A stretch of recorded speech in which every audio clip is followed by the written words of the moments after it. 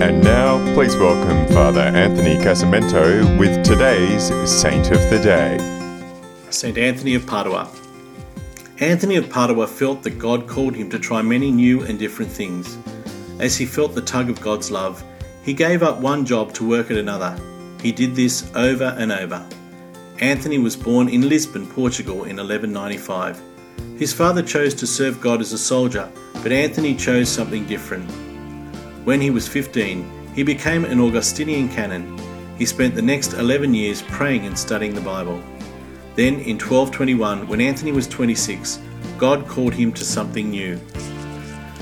That year, Anthony saw the bodies of the first martyred Franciscans. He too wanted to die for his faith by preaching to the Moors in Africa. So he joined the Franciscans. But when he went to sail to Morocco to preach, he fell ill and had to return home. That same year, Anthony had to preach a sermon without any preparations. His words amazed people. Now God was calling him to something new again. He was to become a great preacher throughout Italy and at his home church in Padua. In 1231, when he was 36, Anthony died. Within a year, the church declared him a saint. People remembered his sermons.